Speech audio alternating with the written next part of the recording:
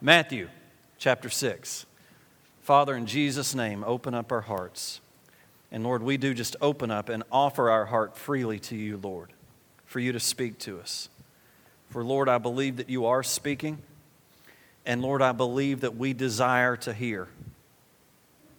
Let those with ears, let them hear. Those with ears to hear, let us hear what the Spirit of God is saying. Let us hear today in Jesus' name. Amen. I meant to change the title of this. That's not what this is. This is Treasures in Heaven, not loving Jesus with our money. Even though it's similar, I just sometimes get in a hurry and don't get every slide changed. But Matthew chapter 6, verse 19. Let's just do this today. Let's stand up. I know you have stood up for a long time. I'm going to have you stand up for about another 2 more minutes, and let's read this together. You got your Bibles open? Got your Bible app open? Let's go. Do not lay up for yourselves treasures on earth where moth and rust destroy, where thieves break in and steal. Verse 20. But lay up for yourselves treasures in heaven where neither moth nor rust destroys and where thieves do not break in and steal. Verse 21. For where your treasure is, there your heart will be also. The lamp of the body is the eye. If therefore your eye is good, your whole body will be full of light. Verse 23. But if your eye is bad, your whole body will be full of darkness. If therefore the light that is in you is darkness, how great is that darkness? Verse 24. No one can serve 2 masters. For either he will hate the one and love the other, or else he will be loyal to the one and despise the other. You cannot serve God and mammon. Father, we receive your word. In Jesus' name, amen. You may be seated. All right, Sermon on the Mount. Let me reiterate, this is Jesus' teaching. Everybody say amen. This is the teaching of our Lord and Savior, Jesus Christ. So let's listen. One of the most significant passages in the Bible related to our destiny. But so many times this is overlooked. In this passage, we see how we can put Jesus first in our lives in the realm of finances. And I know we all want to think as Christians, we're here today and yes, Jesus comes first. But does he really? Especially when it comes to our money. Does he really? A few weeks ago, we learned that the Bible tells us that prosperity is a blessing of God and that poverty is a curse. There is no virtue in poverty. But what Jesus taught was on giving with generosity and faith, and that's what he focused on. The definition of prosperity is having enough to meet our needs, to bless others, and to extend the work of the kingdom. But here in Matthew chapter 6, Jesus gives us 2 commandments, one positive and one negative. He starts off with the negative. Do not lay up for yourselves treasures on earth. Then in verse 20, he gives the positive command. But lay up, I command you, to lay up for yourselves treasures in heaven. And then in verse 22, he tells us how to walk this out and how this will literally have impact on your spiritual walk. He says, if your eye is good, if your spiritual eye is good, meaning if you employ verse 20, what was verse 20? If you lay up for yourselves treasures in heaven. If you employ verse 20, instead of laying up earthly treasures, there will be an increase of light in your spiritual life. Here's the point. Our spiritual capacity is affected by how we walk out these 2 commandments. Our spiritual life is affected by how we walk this out. It's really big. I want to ask you a question. Who wants more of God? This is how. It says that our spiritual capacity is going to increase if our investment is in Christ and not in money. Now, don't get me wrong. There's nothing wrong with money. We need money. Who here needs money? I need money. That's not what we're talking about. It's where is your heart? Where is your treasure? What is your treasure? Verse 24 says, make no mistake about it, you can't be loyal to God and money. It will not work. You have to be loyal to one or the other. One of them will have to yield your loyalty to the other. And your loyalty to God or serving God as our master is synonymous in this passage with laying up heavenly treasures. Did you hear me? Being loyal to God and serving God as our master is synonymous with laying up heavenly treasures. And loyalty to mammon or money is synonymous with laying up treasures on earth. All right, are we together so far? Amen. All 5 of these verses that we just read, verse 19 through 24, run together. They go together. And the reason I say that is so many times we take these scriptures out of context. We take the passage about the good eye and being filled with light. We take it out of the context of laying up heavenly treasure. We want to just take our eye and think, I need to be filling my eye up. Nope, the way that we fill the eye up is with laying up heavenly treasure. Did you catch throughout those 5 verses all the therefores? This is a scripture that is building on itself. It is not taking a brand new subject and introducing it. Nope, it is taking this subject of laying up earthly treasures and laying up heavenly treasures and talking about how it's going to affect your eyes, your spiritual eye. Do we need to go back and read it? Let's do it. We'll put it all together here. Help me out, Mikey. There we go. Don't lay up for yourselves treasures on earth, where moth and rust destroy and where thieves break in and steal, but lay up for yourselves treasures in heaven, where neither moth nor rust destroys and where thieves do not break in and steal. For where your treasure is, there your heart will be also. The lamp of the body is the eye. If therefore your eye is good, your whole body will be full of light. But if your eye, help me out, Mikey, I'm not pressing the button. But if your eye is bad, your whole body will be full of darkness. If therefore the light that is in you is darkness, how great is that darkness? Now remember, this is all one thought. Here we come right back to treasures. No one can serve 2 masters, for he will either hate the one and love the other, or else he will be loyal to the one and despise the other. You cannot serve both God and mammon. Do you see the connection from the beginning of verse 19 to the end of verse 24 as he is talking about what comes first? The ability to have a good eye is making sure that God is first. If God is not first, what you are taking into your eye is darkness. Okay, are we okay? All right, verse 24. You can't love them both. What we do with our money expresses our love to God, and in that declares the supremacy of Jesus in our life. What we do with our money will either strengthen our spiritual life or hurt us. And if you remember, Jesus so many times deals with us watching that we do not allow covetousness to come in. Let's look at a few principles here. Principle number 1, when it comes to laying up heavenly treasures. Number 1, Jesus urges us to use money to express loyal love to God. In verse 24, he says that if God is your primary master, you will be loyal to God and you will show love to God. But that you cannot be loyal to both mammon or money and be loyal to God. But the point I want to make is what we do. Jesus identifies our love to him in terms of what we do with our money. Jesus translates our love for God with what we do with our money. Is our treasure in our money? Where is our treasure? For where our heart goes, so goes our treasure. Our treasure is in our heart.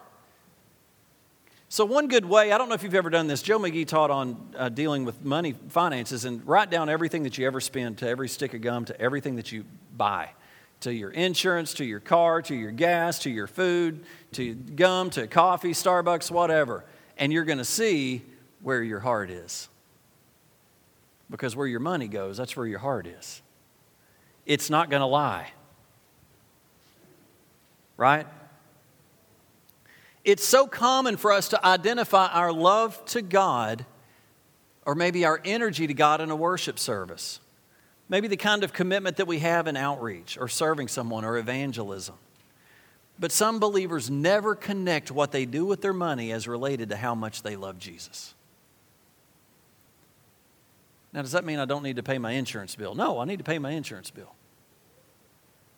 But you should be able to go and look at mine and Elizabeth's account and be able to see that we love God based on what we are not purchasing and based on where we are spending.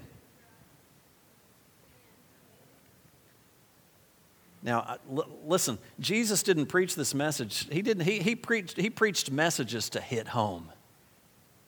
His messages hit home. I know this is uncomfortable. Man, he's talking about where I'm spending my money. Now it's making me think, where do I spend my money? I don't know. Maybe I don't really show that I love God. Okay, if we can grab hold of this, you're going to start getting light. You're going to stop getting darkness. You're going to start getting light. And it says our spiritual capacity is going to increase. You know what? Your ability to do a belly flop is going to increase. Hear me now. This is an encouraging word. This is an encouraging word. You're loyal. He says you're loyal to me. Your loyalty to me and love to me is expressed by what you do with your money. You know what God's saying? Money is relational. Money is a relational subject to Jesus. It was something that he took very personal. And what we do with our money, he remembers forever. We can give money in this age, and 1,000,000 years from now, he'll still remember it. Jesus makes it clear that it's not the size of our giving, but it's the size of our sacrifice in our giving. Luke 21:1, and he looked up and saw the rich putting their gifts into the treasury, and he saw also a certain poor widow putting in 2 mites. So he said, truly I say to you that this poor widow has put in more than all. For all of these out of their abundance have put in offerings for God, but she out of her poverty put in all the livelihood that she had. In other words, the 2 mites or the 2 pennies that she put in was a greater percentage of her resource. It was a greater sacrifice. So what Jesus was pointing out was her love was greater. Her love was greater than the people who gave much more out of their abundance.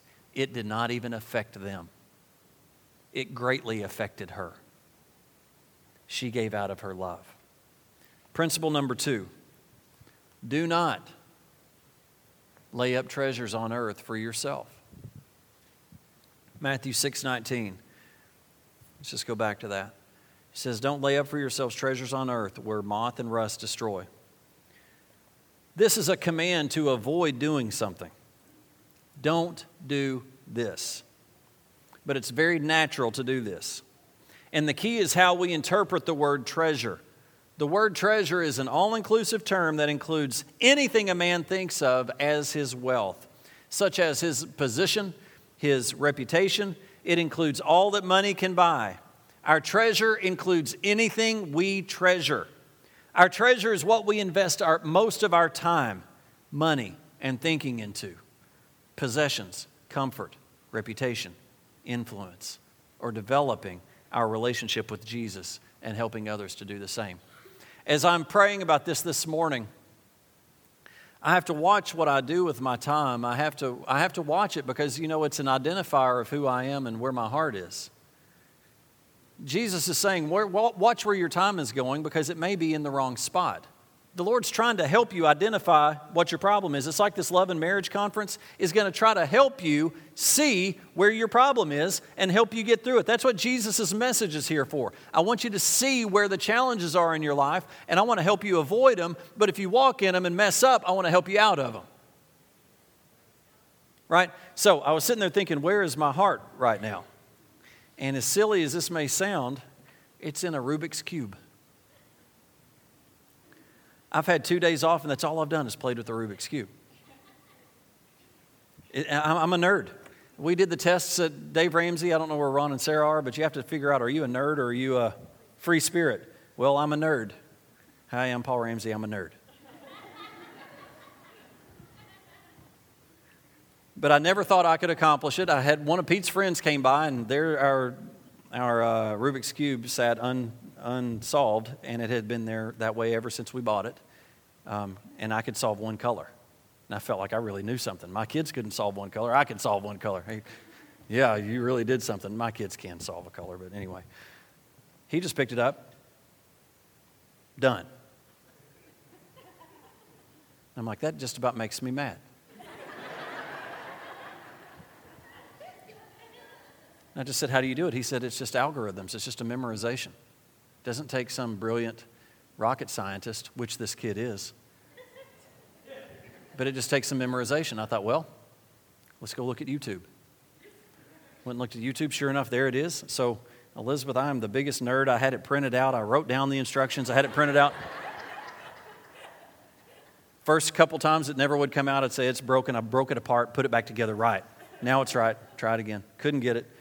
Spent time at my in-laws, zoned out, not entering into conversations with people because I am into this thing. But I got it now. I can do it. Amen. I guess. I guess. Now I can have conversation again with you. I literally have it sitting on my desk up at the church right now. I got issues. Let me ask you, where's your heart? Where are you spending your time? Where are you spending your time? You know, I can know where I am in my marriage based on how much I'm spending my time in my marriage. I can know where I am with God when I figure out how much time I'm spending with God. With my kids. What are your priorities? What should your priorities be? And God's saying, I'm going to give you another chance. Get these priorities lined up and put me at the top. How many of you are going after your money like crazy? Now, don't get me wrong. Scripture tells us we're supposed to store up. We're supposed to have an inheritance for our kids. God wants to bless us with stuff. Money's not the problem. The love of money is the problem. Do you have a huge love for money?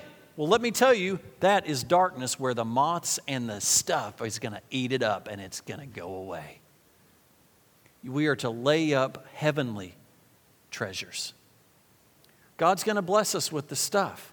God wants you to have more than enough. He is the God of more than enough. He's not the God of just barely make it. He's the God of more than enough. Don't lay up for yourselves treasures on earth. What is the primary dream of your heart? You know, I don't know about you, but what the Lord has been dealing with me through this whole Sermon on the Mount is how much God values relationships. And how we're supposed to get relationship right. And we're the ones that's supposed to give in. And we're the ones that's supposed to be spiritual to help people recover. We're the ones, not the other person. We're the ones to take His word to all the nations. We're the ones that are to take the love of God that's in us and show it to other people. Not them who's hurt you. You. We're the ones who are supposed to recover and restore relationship. And I want you to know it is not easy. And it's painful and it hurts your pride. I preached a sermon last week about let us do the natural and let God do the supernatural. And it kind of scares me because I had a family come up to me and say, we're going to do it. I'm like, well, let me tell you something. You do the natural, God's going to do the supernatural. The key, though, is don't try to do the supernatural. You can't do the supernatural. You're going to see in 2 weeks, we're going to start getting into worry. The Sermon on the Mount deals with worry. And let me tell you, hang in there with me because it's going to be good. But you can't affect tomorrow. We can affect today. We are given grace for today. And you know, let me go back. I want to get into where that goes with worry, but I just can't do it. It is so good. I want to ask you something.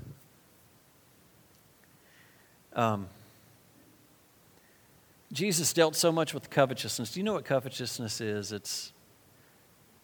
It's wanting things so much that it drives you to control and to manipulate and to do things that you shouldn't do. Have you ever wanted something so bad that you went to all means in order to get it? You see something that someone else has and you desire, you yearn, you burn for that. to the point that it overtakes your thinking.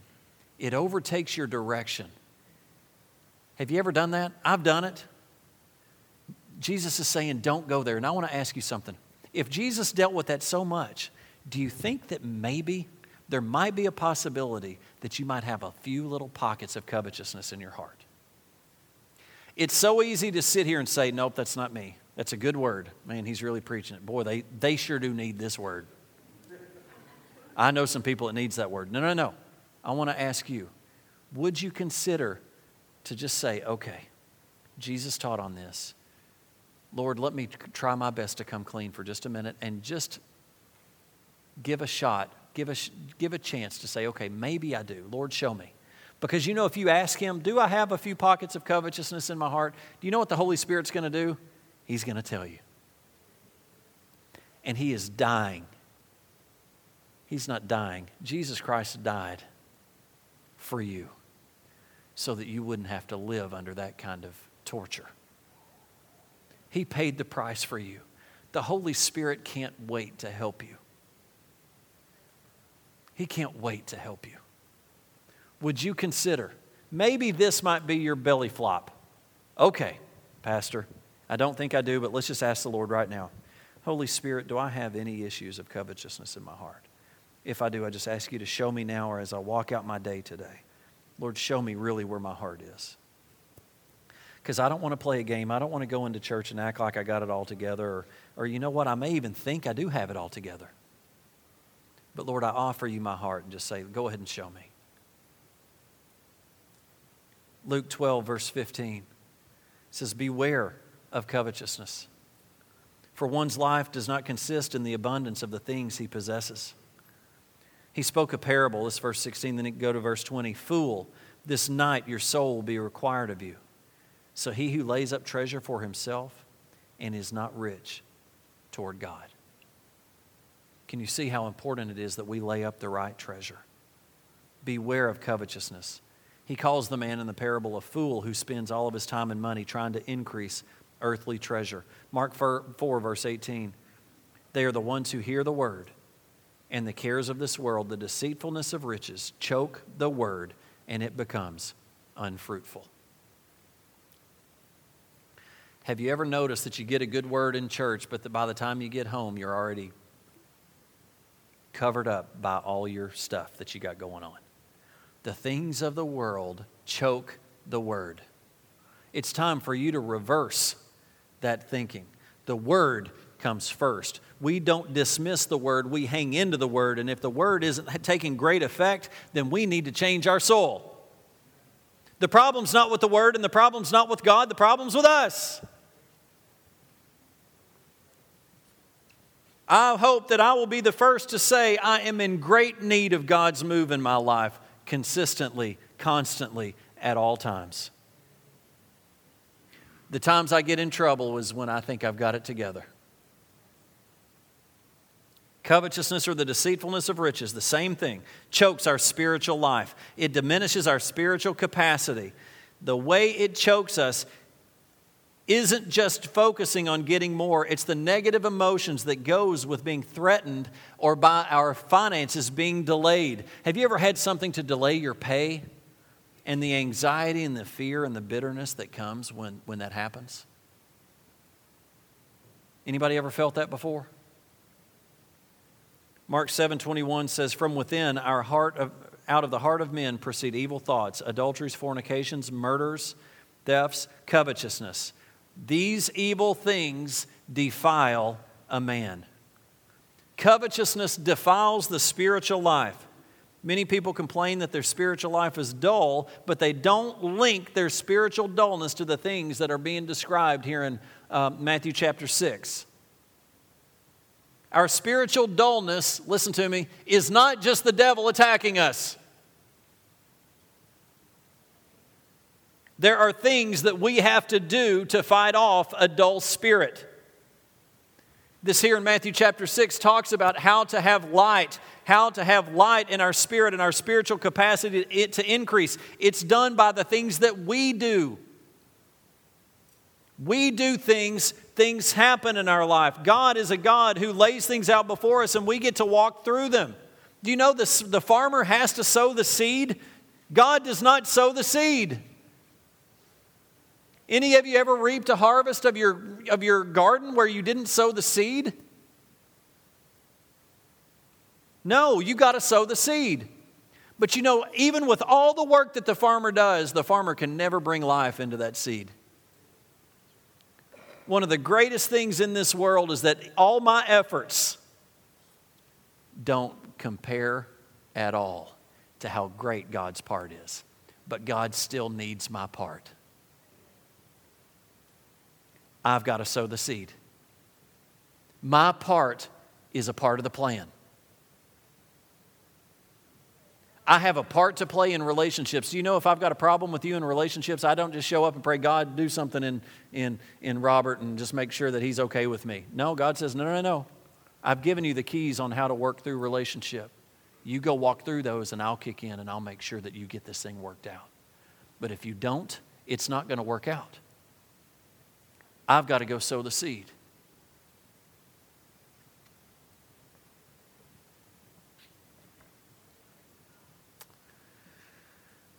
There are things that we do that result in a dull spirit. I'm going to close with this scripture right here. 1 Timothy chapter 6. Those who desire to be rich fall into temptation and a snare, and into many foolish and harmful lusts, which drown men in destruction and perdition.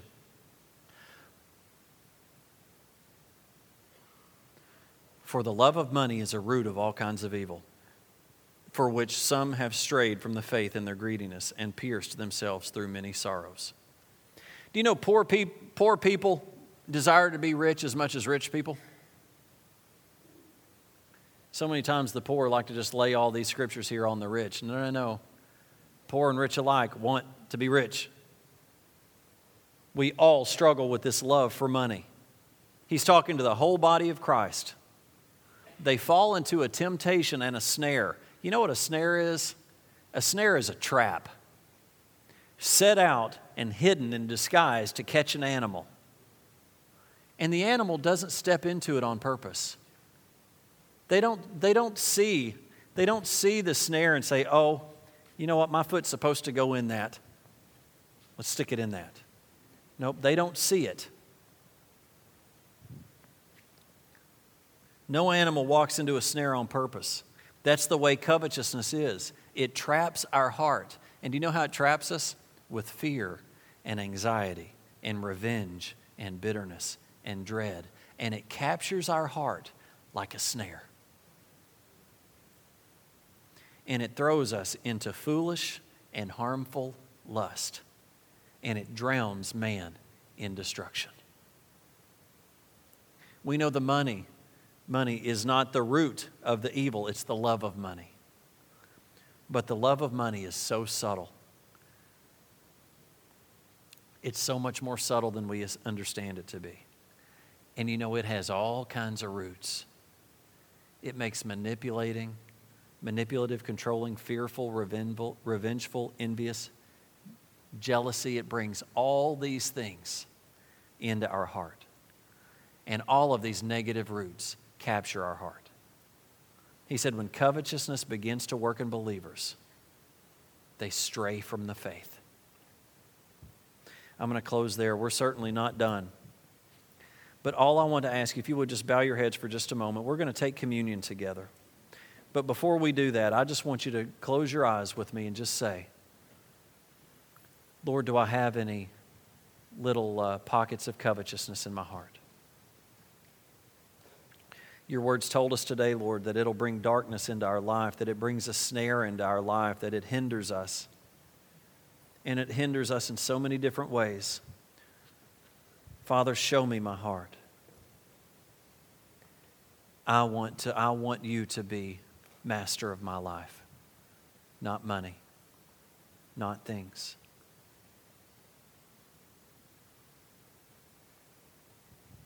Church, I know it comes at great cost. I know it costs you something. But would you risk a belly flop?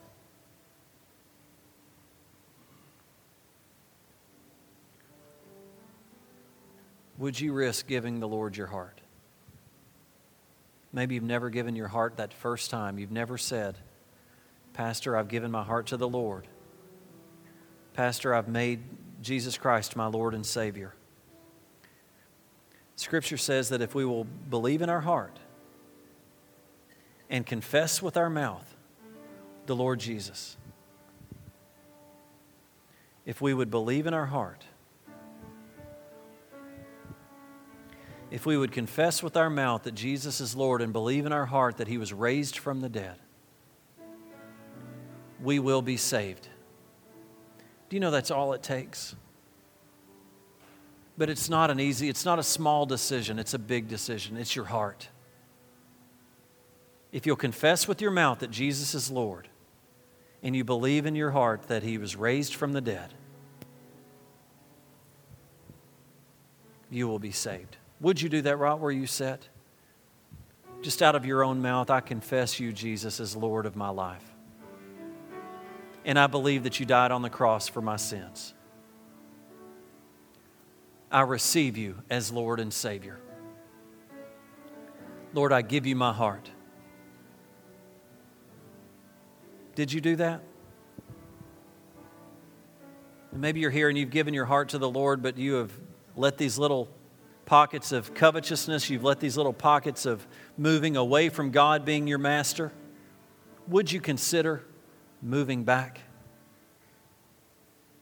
The Father is waiting with His arms wide open, ready to receive you back. The Lord is saying to your heart, you've allowed darkness in. The Lord is saying, I want to do heart surgery on you today, and I want to put back in light. We receive your light this morning, Jesus. Just take a moment.